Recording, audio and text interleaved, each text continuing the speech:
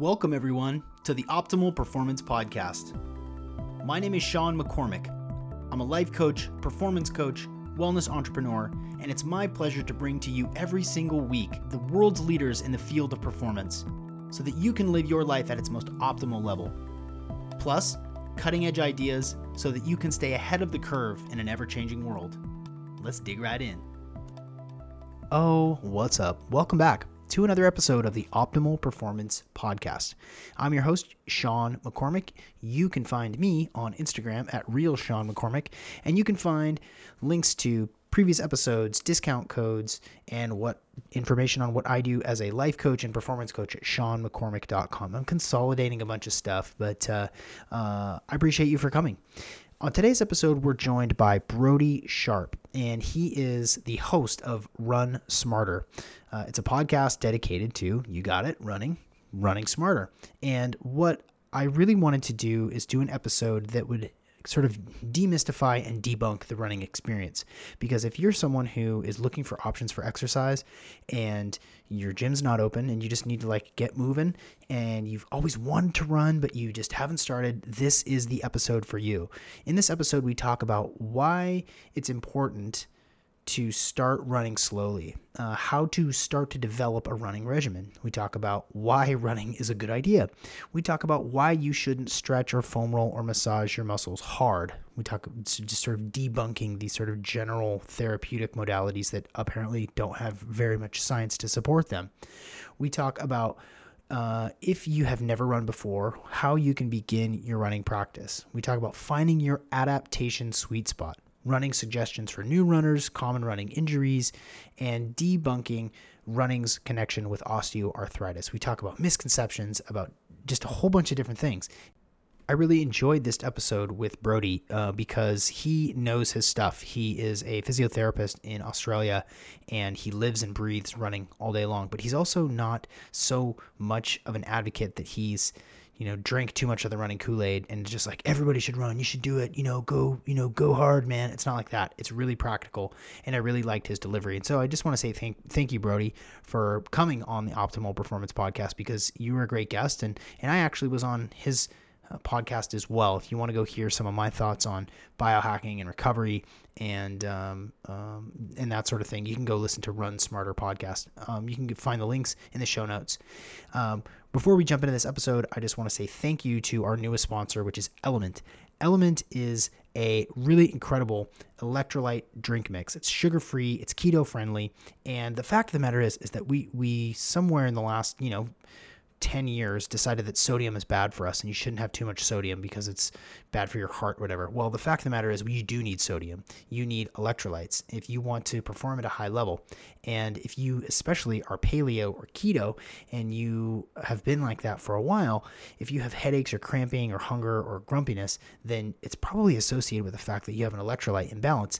There is also some science that supports if you are waking up to go pee-pee in the evening time, if you're waking up and getting out of bed to go use the bathroom, there is a very good chance that you have an electrolyte imbalance. That alone is a good enough idea to go check out Element. That's drinklmnt.com/OP, and they'll give you a sample pack of 8 different Element drink packets for $5. All you got to do is pay for shipping.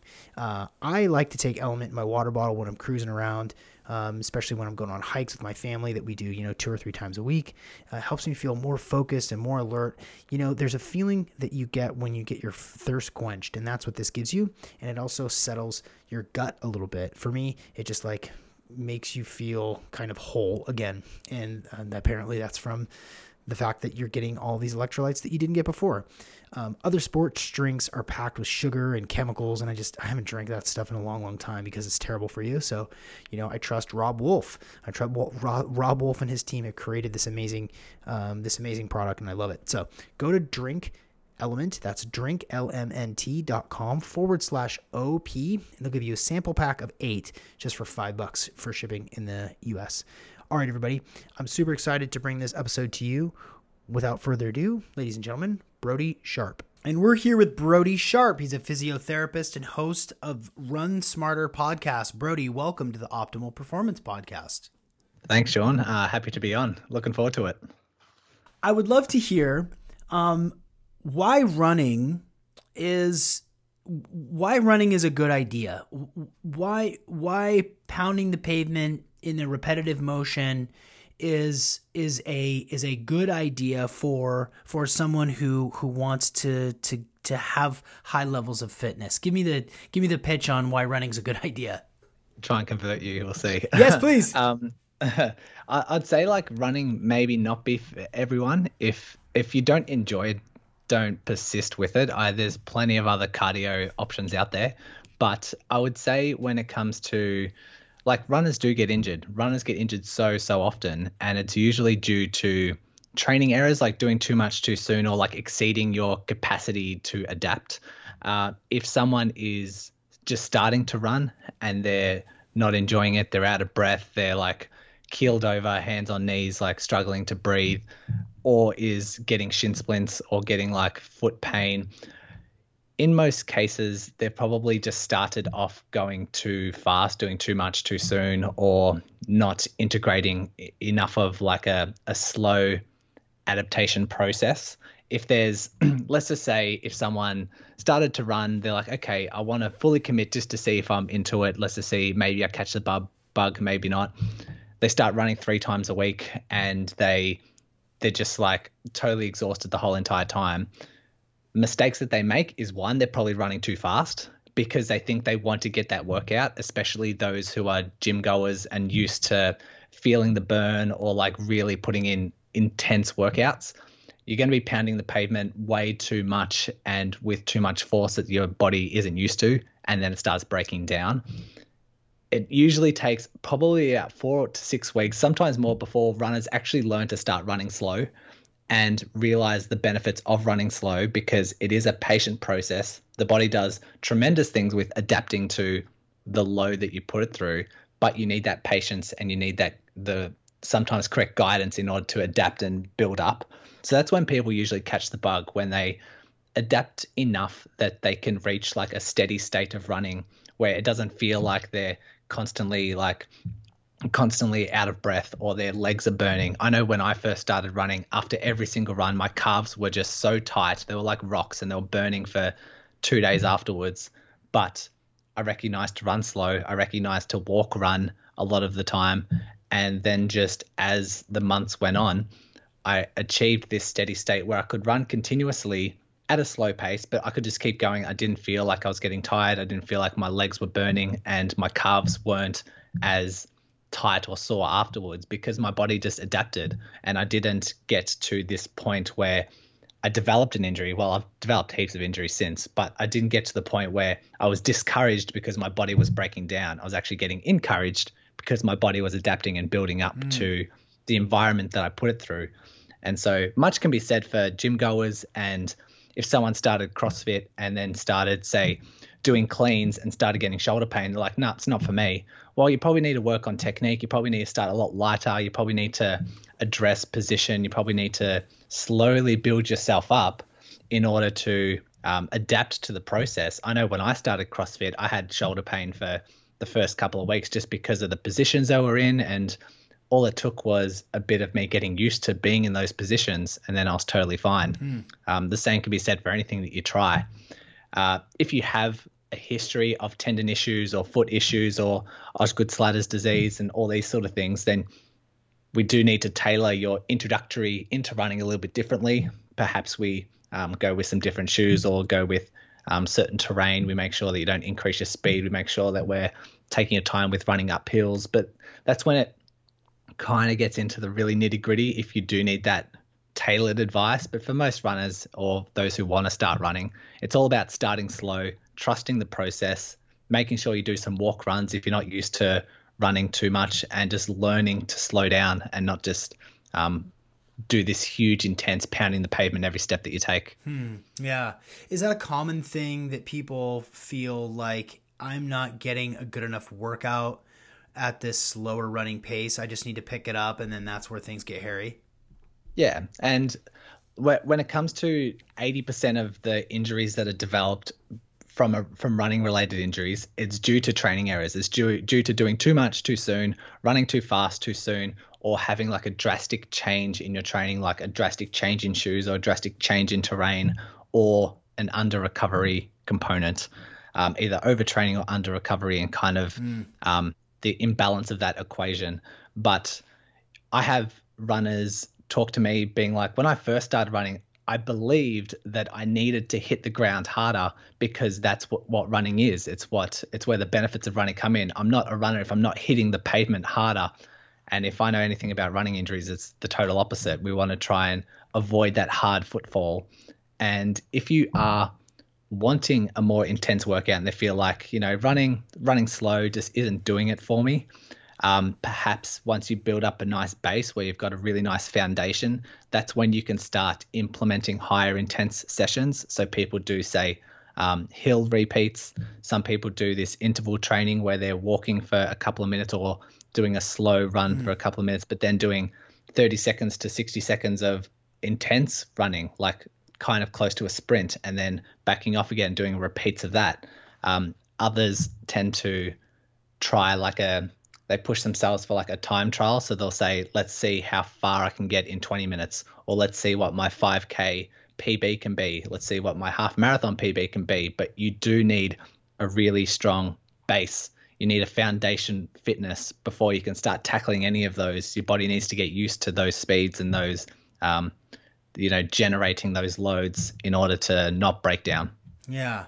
It sounds confusing to me. It sounds like there's so many different things. There's so many different variables. You just rattled off, 8 different things that you need to consider as you're introducing yourself, or perhaps reintroducing yourself to a running practice. And we're talking about shoes. We're talking about inclines and declines, foot striking, distance, speed, all these things. And as I'm using my friend as an example, he was really diligent about trying to go slow and start slow and do it the right way so that he could do it for a while. And sure enough, developed a knee injury that kind of sidelined him. And so what are some ways that people can start slow and because what doesn't elude me, what is obvious to me is lifting heavy things is good for you, right? Lifting heavy things is it's good. It's an evolutionary adaptation. Walking long distances at slow paces, we know, is really good for our bodies. And, if we were chasing an antelope, or we had to, run after a caribou or run away from a warring tribe, we needed to be able to run effectively and carry it. So from that aspect, it seems to me like it is a reasonable and logical thing to be good at, to be interested in, because it's part of the way that our bodies had developed. But where do you start for somebody who's in relatively decent shape, or maybe even somebody that's not in great shape but wants to get running? What's the first couple of things that they should do? Yeah, good question. And it can be complicated, but it can also be very simple. I throw together a few variables that may complicate it a lot. And that's why the Run Smarter podcast was born, because I did recognize when I was seeing runners in my clinic that I was constantly educating them on a lot of concepts, and recognize there was a lot of misconceptions and a lot of just confusion around running, how to run smarter. So that's why the birth of the podcast was there. But it can be very simple. There are apps out there and training programs that can make things extremely simple. If you're not a runner, and you want to start with basics, there's several apps out there. The Couch to 5K app is a very common one that people often use, and it starts off with some very simple questions. It'd be like, okay, what's your previous experience as a runner? What's your previous injury history?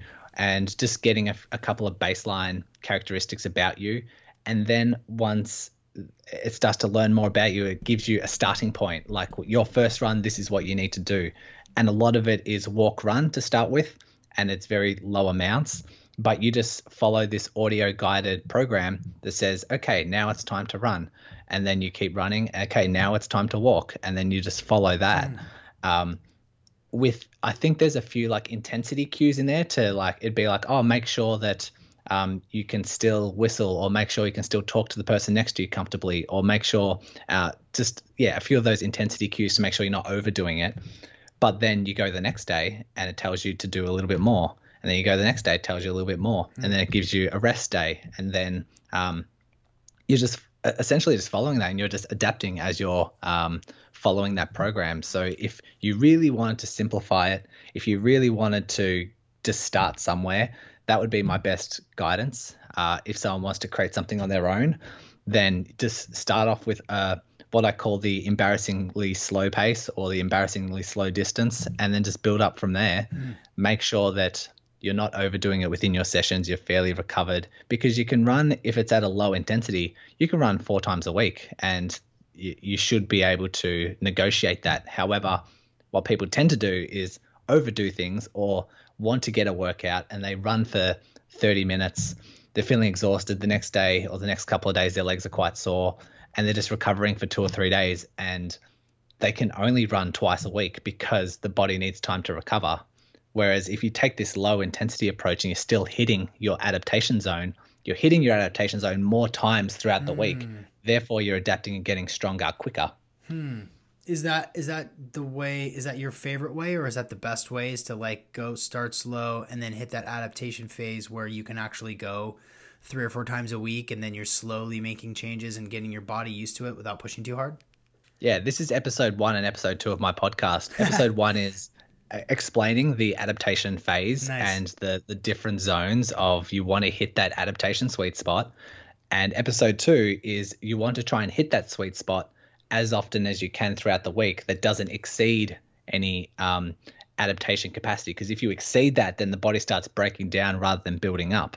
And so to answer your question, it's like the safest approach. It's my favorite approach if someone is new to running.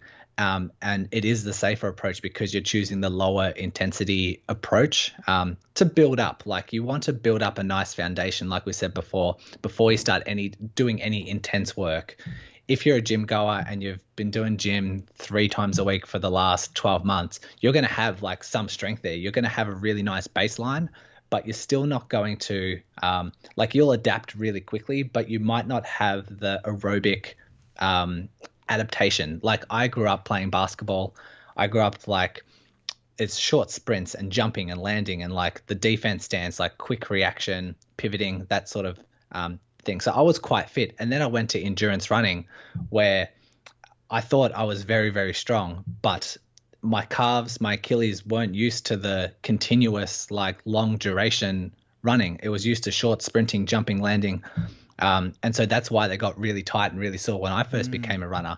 And I was strong and I didn't get injured because I had a good baseline, but my body did still need time to adapt. So if you do something different, it's going to, you should know, if, as like a gym goer, if you're used to doing like squats, cleans, deads, lunges, you're totally fine. But then if you go to do something else, like if you do box jumps or like split squats or something that's slightly different to what you're used to, you're going to start feeling sore. You're going to have a different level of soreness. And it's not that you're weak. It's just that you're doing something different. So runners, if you do start running, you do need to bear that in mind as well. Yeah. Good explanation on that. What kind of people what kind of physiques, what sort of attitudes, what sort of, level of tenacity, like who, give us an idea of who might be a good candidate for making running like a big part of their life? Interesting. Self-motivated people. They, like I say, I work with runners all the time, so I understand their personality traits. They are very driven, very self-motivated, very goal-orientated. They love just running a 5K, seeing they can do that, then challenging themselves to a 10K, seeing they can do that, then challenge themselves to a half marathon, full marathon, ultra, and then they just go beyond and they just keep pushing themselves. Some of them strive for that achievement of, like, if there's a medal at the end, some people just love collecting medals, and that's, attributing that. Personality wise, very stubborn. And this is why so many runners do get injured as well. When they catch the bug of running and then they get injured, they just keep running. They keep running through injuries. They often ignore a lot of these pain signals, and it develops into something so much worse. But trying to prevent them from running. I see cyclists as well. Cyclists are the same. You tell them to stop cycling and they're just going to keep cycling. But it's just like a stubborn, self-motivated, driven personality, which can be very good, has like a lot of positive attributes because, you know, you're completing these achievements that you're setting for yourself. You're giving yourself a marathon goal. You're giving yourself a marathon PB, like under 4 hours or under 3 hours, and you're setting up this structure and you're setting up this plan and you're working your way towards that. There's tremendous positive benefits, but then there's also these negative, you could say, attributes. The same thing, like that same competitiveness, that same drive can slowly lead you to over pushing yourself, can lead you to, when you are injured, continuously overdoing it and re-injuring that, returning to running too soon if you are injured and need time off, or just like grinding yourself into the ground and linking that to once they are injured and not running, it has that attachment of feeling like really anxious and really jittery and really wanting to get back. And so there's positives and negatives to that same thing. And in fact, I just did a blog last week on my social media around the link between personality traits and injury, and how there's a very strong correlation between this highly competitiveness, this drive for like this competitive strivings, and the link between that and developing an injury in the future. Yeah. Well, I totally see it, right? You know, what drives you to excel in running is also what drives you to run too much or too hard or too soon or too fast or too often, right? Yeah. Right. I totally get that. I'd share a bit as well, like with that, there was an article that came out and they did a whole bunch of personality questionnaires where they separated perfectionism into perfectionistic strivings, like those who strive for competitive like attributes, and those who have this perfectionistic concerns, like the concerns around perfectionism, like letting down your teammates or not performing to their own standards and having like a concern around that. They found that those who have this, who rank highly in these perfectionism concerns throughout the questionnaires, they had a 17 times more likelihood of getting injured. Yeah, I get it. I totally get it. And I think also, you know, just from what I've seen, I'm thinking about my friend groups and the people that I know that are avid runners that love running. Some of them sort of developed that focus, tenacity, stick-to-itiveness over time. They didn't have it before, but they found running as a way to like express that portion, that aspect of themselves, and that's super inspiring. You know, it's cool because you can see them develop a new way of being and of expressing themselves in the world physically. And you know, I think for most of us that have had one successful run where they didn't get hurt and they got that runner's high, they got that dopamine and endorphin rush where it was like, oh God, this is it. This is why I do this. This feels good. You know, I'm spacing out. Maybe it's the right music or whatever that they sort of lock into and they just feel like $1,000,000. I think for some, like maybe you can answer this, like is for some, are people like chasing that feeling? Is that sometimes part of the reason why they keep going back to it, because they want that high? Potentially, like it is what consciously or unconsciously is what gets them coming back. I don't think it does take a bit of time. Like I said, once you adapt and kind of get into this steady state, you're fit enough to get into the steady state of running and not feel like you need to stop, take a breath or stop the legs burning. I think that's when the runner's high is created. So it does take it like, you know, this 6 to 8 weeks of running to experience that. In my experience, I think it's just being out in nature, getting exercise, like getting some fresh air and feeling like you're really in a positive mindset, like you're doing something really positive. And I guess it's what people kind of consider. And a lot of people read about this runner's high, and when they feel good running, they kind of say, this must be it. You know, it's really hard to link to any like positive attributes. But yes, you are releasing endorphins. Yes, you are releasing a lot of hormones in the body.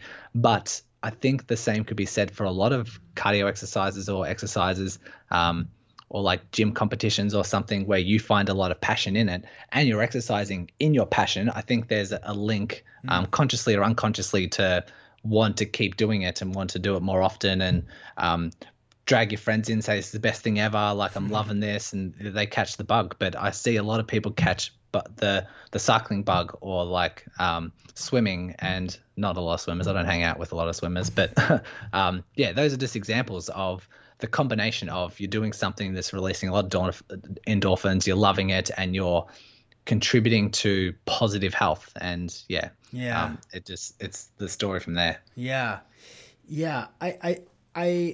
I get the, especially now with us, you know, feeling increasingly isolated. You know, maybe your gym's closed and you don't have exercise equipment home, you don't have a treadmill inside, maybe don't have a stationary bike. You know, you don't want to spend the thousands of dollars for a Peloton, you know, system. You probably have a decent pair of shoes and a sweatshirt and a pair of shorts, and you can just all you need. Piss off, you know, just piss off. And so I get that. And I think that for a lot of people, it's a good idea, because you are out in nature. You are opening up your lungs. You are getting out of the house and doing something for you, you know, and listening to your favorite gangster rap, and just like keeping those legs moving. So I do get it, and I get the draw. Okay, so here's where I get critical. Hit me. I don't know of that many runners that are regular runners that are like super fit people. And that, let me say that in a different way. I don't know that many runners that are like, that have great physiques. They may have the strong legs, you know, they may have, tighter butt, which is awesome. But what I know in my own research, you know, talking to CrossFitters, and, you know, my exercise routine is fairly unique. It's a 10-minute workout. It's a band workout. And I've done episodes with the creator, Dr. John Jaquish of the X3 bar. And he wrote a book called, Weightlifting is a Waste of Time. So is Cardio. And it points to certain scientific studies that say, like, you hold on to fat when you run. And so of the people that I know that are avid runners, and please don't take this personally, but I did give you fair warning. I've seen a lot of runners that love to run that are soft in the middle, that are kind of skinny fat, or same with cyclists. I mean, how many tight midsections, you know, big giant muscly legs on a cycle, but like stuffed into like a sausage into the spandex because they're thick in the middle. And so my thought is, well, as a host of a biohacking podcast, and someone, I want to live a long time. I want to have a lot of lean muscle mass. I want to look good naked. I want to work out and get the most from the least. And the criticism is like, is how does that happen? Like, convince me otherwise that running can turn anyone into sort of a someone who's not gonna, their abs aren't necessarily gonna show. You know, they're gonna hang on to fat because they're in a state of exercise that holds on to that. Yeah, cool.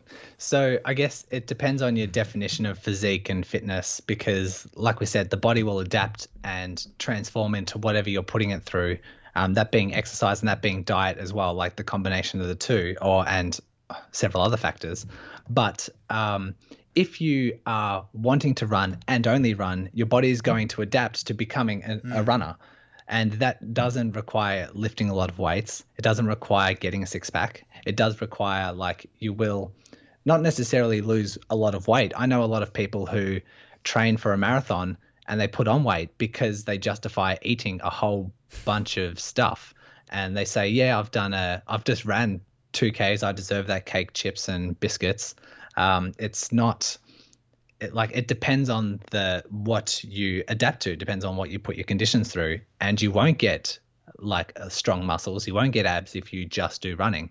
I do recommend if people want to improve running once they have a really nice baseline and they're really like their cardio fitness is quite nice and they want to improve their running, you do need to start doing some strength training. That's all the evidence just points towards strength training to become a better runner. And that's not just doing body weight, high reps. That's doing like your 8 to 10 rep max, deadlifts, squats, lunges, calf raises. And to answer your question, whether like the runners are the soft through the middle, they're skinny, they're kind of like this skinny fat. If you want your body to be skinny fat, then that's what's going to do. If you are a runner, nobody wants their bodies to be skinny fat, but I'm saying people that like become really into running and that becomes their thing. That often I don't know. Maybe I'm speaking out of class, but it just seems like that happens more frequently. I would say yes for the recreational runner who doesn't want to be disciplined in their nutrition, who wants to run and only run and just doesn't want to partake in any other form of cross training or gym or strength training, then yes, they will become this like skinny fat person who is a bit flabby in the middle, and they are like aerobically quite fit. They can run and they can run far and they can run for a really good amount because that's what their body's adapted to. Right. But in terms of longevity, in terms of like a healthy lifestyle, running might not be the answer. It's not like the be all and end all. And I don't advocate just running is the answer for everyone, because you can easily become a good runner and become like an endurance runner, but still be unhealthy in other aspects. Right. And that might be with strength, and that might be with their physique, and that might be with their nutrition and what's going on internally in their organs rather than like what they're seeing on the outside. And they might justify themselves. They'd be like, no, but I'm a runner.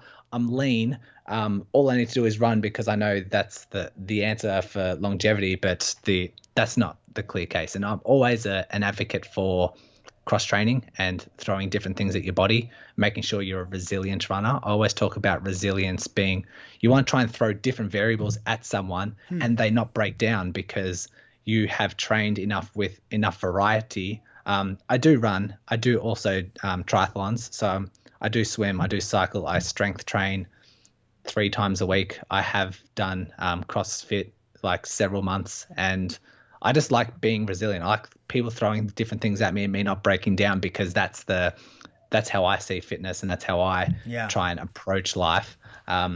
So yeah, I guess we're agreeing in the way that we don't think running is the answer. So I guess we're not going to have a heated debate around that. No, that's cool. No, that's good. Yeah, I'm not hanging to any expectation. But you're the guy. I've got people listening. It's like, dude, Sean's got baggage around running, man. But this is helpful. When you talk about variability and being resilient, does that mean for a runner like running on different surfaces? Does that mean running with inclines and declines? Does that mean run like slow and fast? And where are you on like barefoot running? Okay, a couple of things there. Yes, resilience.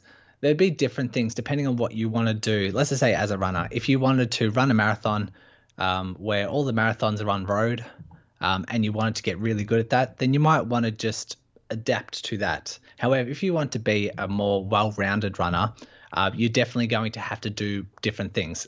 Trail running is a big variation in the sport. Some people love trail running, especially once they get into ultras, and that requires being uphill, downhill, different terrains, rocks, hurdling over trees, going around corners at quite a fast speed. So you're changing direction, you're using your muscles differently. You have to sometimes have these like slow endurance stretches, whereas other stretches, they're like a sprint up a hill. That is like, if you want to be that type of runner, then you can run marathons and you can also do trail runs and you can also do short sprinty things. And that's where I prefer, that's where like if you're wanting to reduce your risk of injury and you're wanting to work on like honing on injury prevention, just adapting to different environments is the way to go. If you wanted to try different shoes, you might adapt to those different shoes. I have some runners. Do we record this or is it just audio only? No, it's video too. Yeah, you're gonna bust out some of your shoes. Let me show you my shoe. Yeah. So most people talk about running support and like having this, making sure this is the shoe I have. It's what we call a zero drop shoe. So there's no height between the heel and the toes.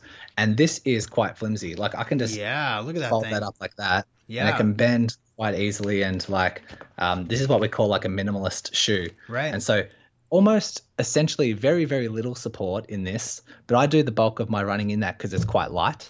And I just feel great. And my body, my feet, my Achilles have all adapted to being strong enough to being in those shoes. And so other times, if I want to rest my feet or rest my calves but still want to go for a run, I'd wear my other traditional kind of running shoes that offer a little bit more support, have a little bit more of a heel drop, and there's, I guess, less demand for the calf and Achilles to work in those shoes. And so I've adapted to different types of shoes, and so that's making me more resilient that way as well. Sure. I guess if you were to say for like CrossFit workouts, when they just write a workout on the board and it's a whole bunch of different things and something you might not be used to, some you are used to, you're just like being prepared for expecting the unexpected and like preparing for variety. It's kind of like that, and you're less likely to break down if you get kept throw all these different elements at yourself and you keep adapting to those different elements. There's that definition of resilient, whether a runner wants to hone in on all that resilience or whether they just want to do those road races and just do the marathon distance and they don't want to deviate from any of that, then you can adapt to that. And they want to run in the same runners, you can adapt to that and still not get injured, but you just need to make sure that if you do deviate, you want to make sure that it's very gradual and very slow. But that's what I would say. Yeah. And then you also comment on barefoot running.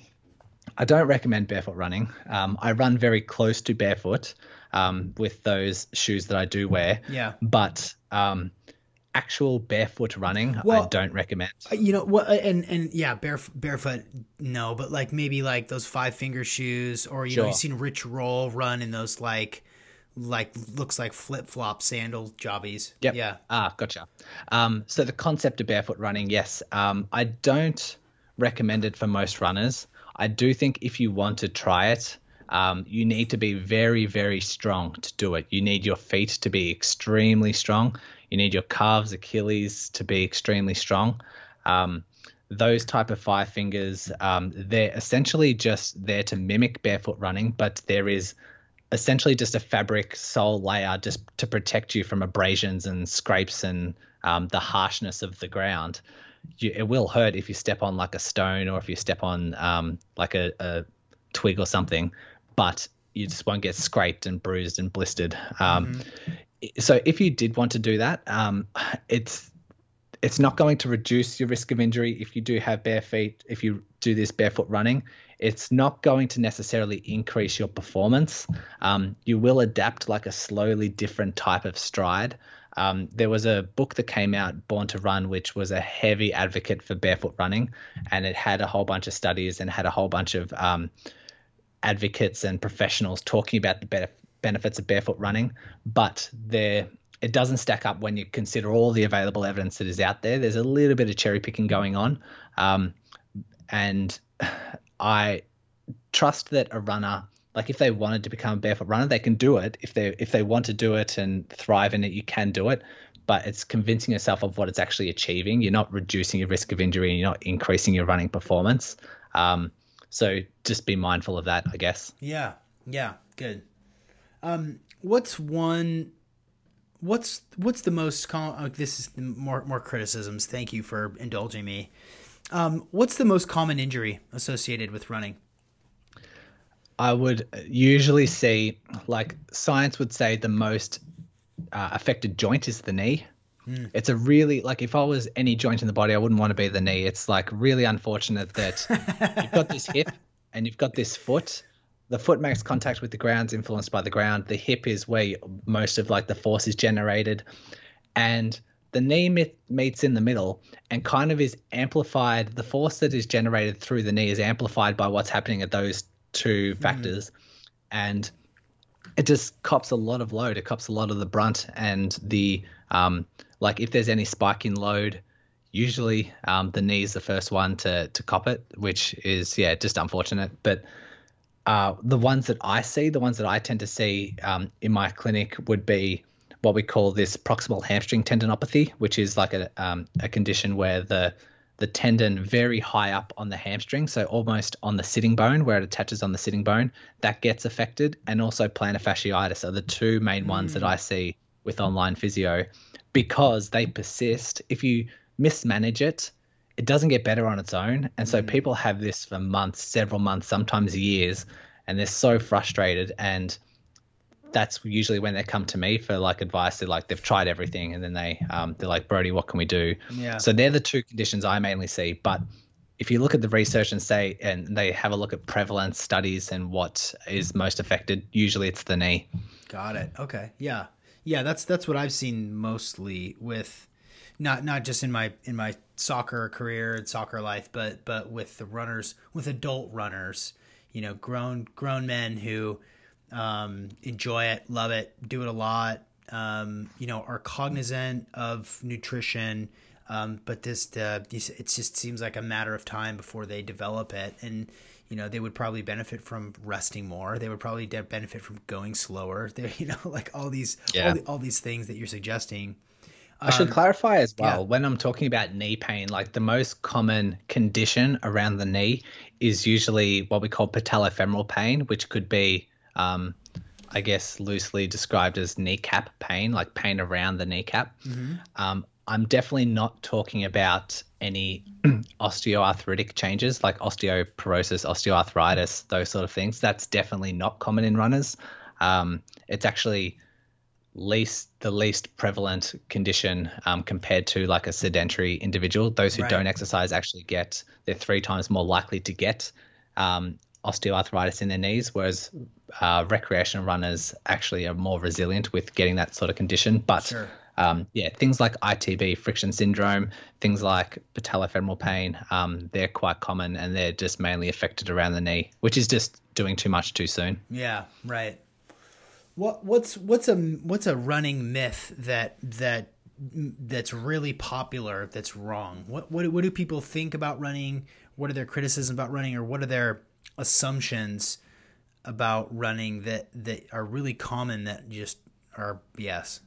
Yeah, I guess following the same lines would be like the prevalence of osteoarthritis, because they think they've been told by doctors or professionals that osteoarthritis is due to wear and tear, and the cause of it is due to like just doing too much to the body. And when you look at running and you look at how a runner runs, you're saying, okay, look, it's a highly repetitive action. They're contacting the ground thousands and thousands of times. It's ground reaction force through the body, and eventually the joint is going to start breaking down. The condition of the arthritis, the cartilage that's on the ends of the bones is finite. It only takes a certain amount of repetitions, a certain amount of pounding the pavement before it starts to break down, and that's what's believed. And someone might go to a doctor and say, look, I've got knee pain. I ran a marathon on the weekend and now it's just really sore. And the doctor says, why the hell are you running? Running's bad for your knees. You're going to cause osteoarthritis, and maybe you should try doing something else. Maybe you're not designed to be a runner. Maybe you're too old to be a runner.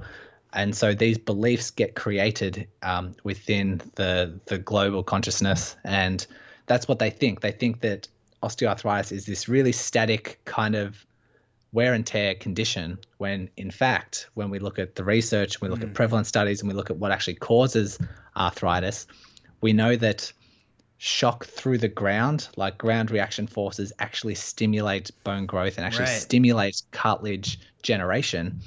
And what we're actually doing as a runner, like runners are usually lighter, so they're looking after their weight a little bit more. They're not obviously overweight, obese, which would increase the likelihood of osteoarthritis. So they're lighter on their feet. They're usually stronger around the knees because they've been pounding the pavement for quite a long time. So they're usually stronger around the joints. and they've had been used to hitting the ground and sending this shock generated force through the body and stimulating cartilage growth. And so the cartilage itself isn't finite. It's a living, growing thing like every other organ and every other muscle joint in the body. And it doesn't just break down as a continuous trend. It does rejuvenate, regenerate. And that's why we see in massive amounts of studies that look at prevalent studies of osteoarthritis, why these recreational runners are less likely to get osteoarthritis compared to, say, a sedentary individual. Yeah, it makes sense. You don't use it, you lose it. Yeah, I've got plenty of other misconceptions if we want to dive into them. Yeah, what's another good one? Some of the most common is people think that stretching, particularly static stretching, will reduce their risk of injury or increase their running performance, which the science shows is incorrect. So a lot of runners come to me and they say, look, I've got this knee pain, I've got this plantar fasciitis, I've had a history of hip issues, and I know I don't stretch enough. I know that I should be stretching more, and that's why I'm getting injured. And the evidence just doesn't show that.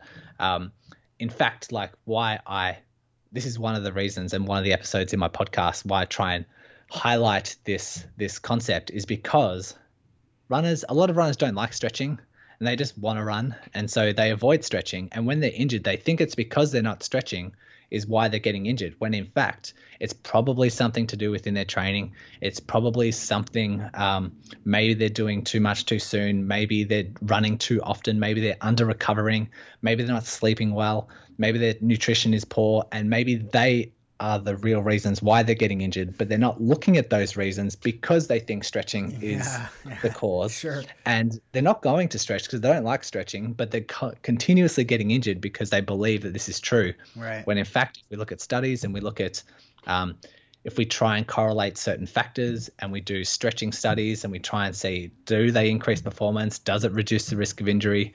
The evidence just doesn't stack up. Good one. Yeah, that makes sense. I like that. Are you a fan of foam rollers and rolling out the ball of your foot, or those like U-shaped two-handled plastic jobbies that you run on the top, over the top of your leg? Like, does that is that case by case, person to person, exertion by exertion, kind of depends on your body?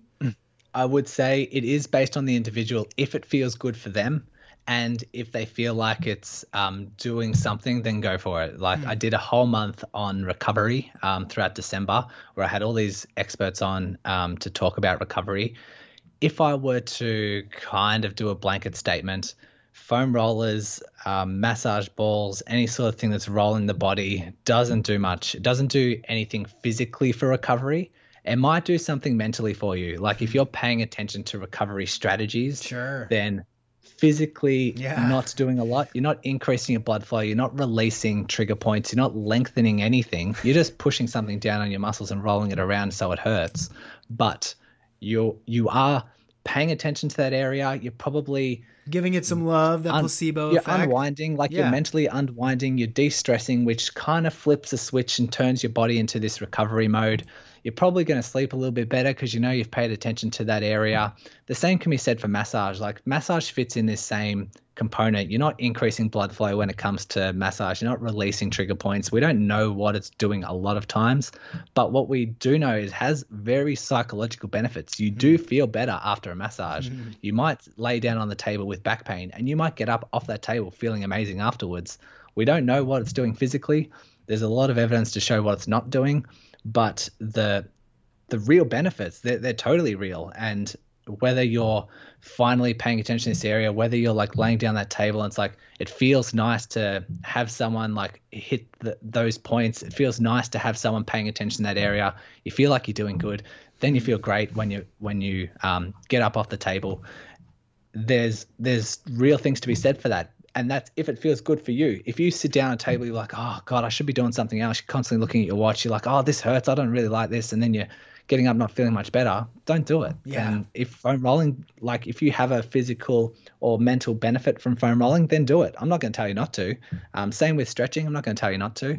But yeah, we need to be realistic around what is the real benefits of recovery, why you are getting injured. We need to start illuminating, highlighting these points of reality, what's actually going on, so that you can make smarter training decisions and reduce your risk of injury based on science as well. Yeah. There's a concept that's come up with lots of different guests, this idea of interoception, where you know what's going on inside of your body. You don't need a tracker as much. You don't need a biometric tracker as much as you need to like listen to yourself. Like, where's the pain? Well, if you follow that pain, where does it go? What does it feel like when you make this motion? You know, when you're about to go to sleep, how ready are you to sleep? Like, having this inner sense of where you're at physically and inside your body, where's the pain coming from, that means more than anything else. And if you're just lamenting, if you're just in misery while you're foam rolling, you know, you're hamstring out and it sucks and it hurts and you're like, no, I just got to charge through it because this is what I'm supposed to do. You're saying, don't do it. Just don't do it. Yeah.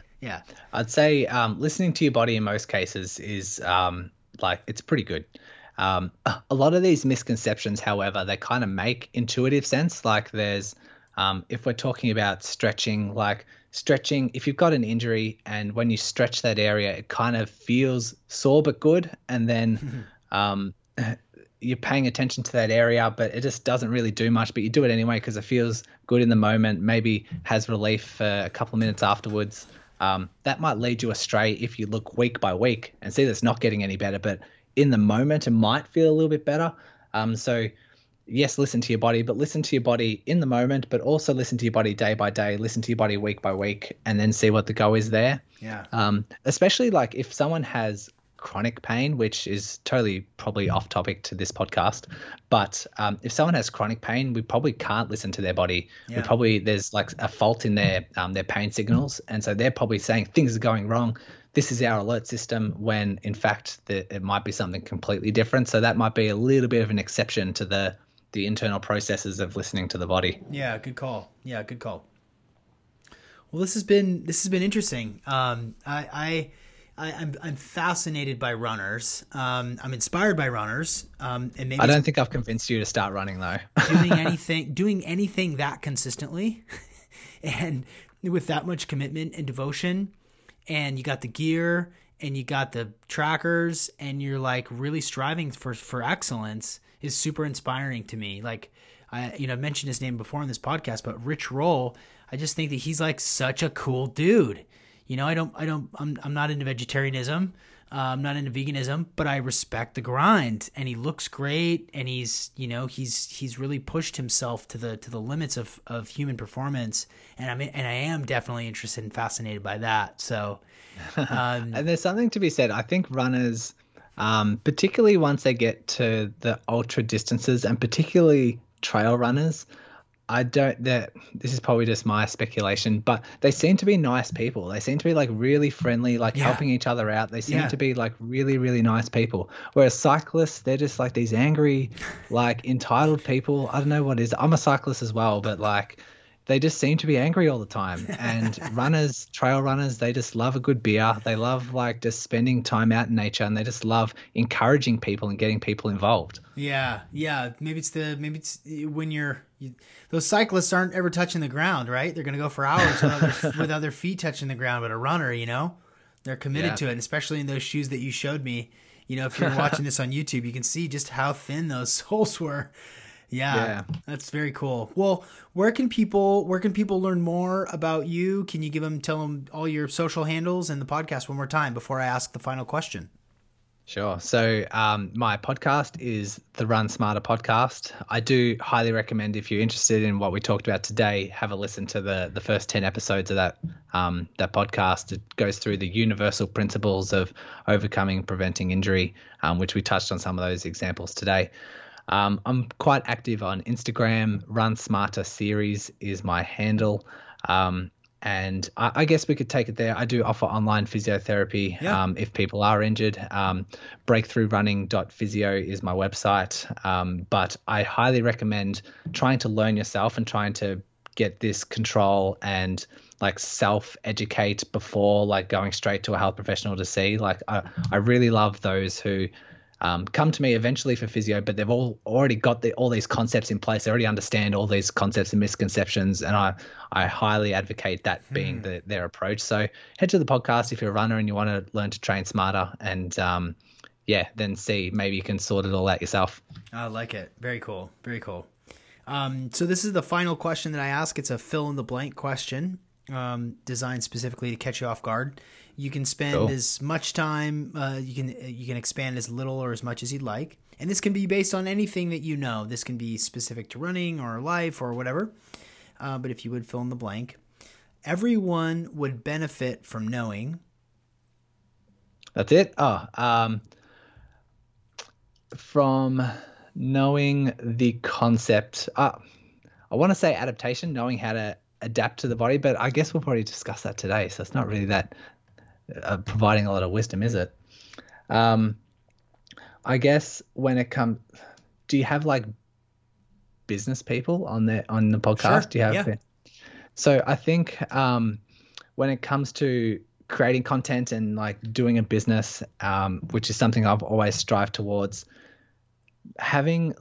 giving people information, like giving people all the information that they need and that they can sort out themselves. And the concept of like, I'll teach you half of it and you can learn the second half if you purchase my product or something like that is really salesy, really cheesy.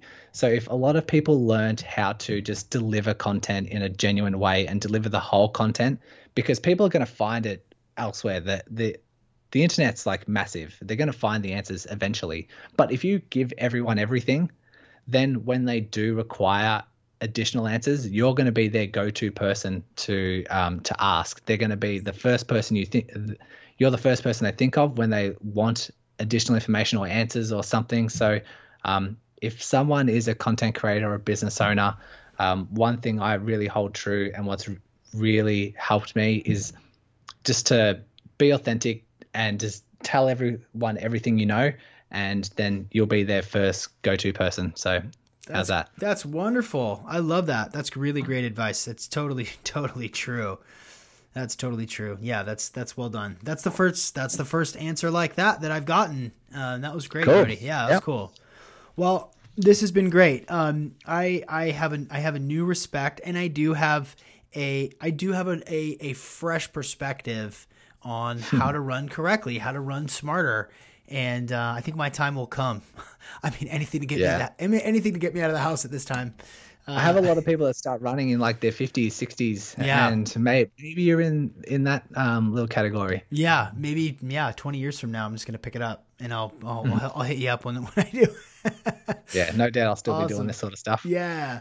Well, Brody, I really appreciate you, and thanks for joining me today on the Optimal Performance Podcast.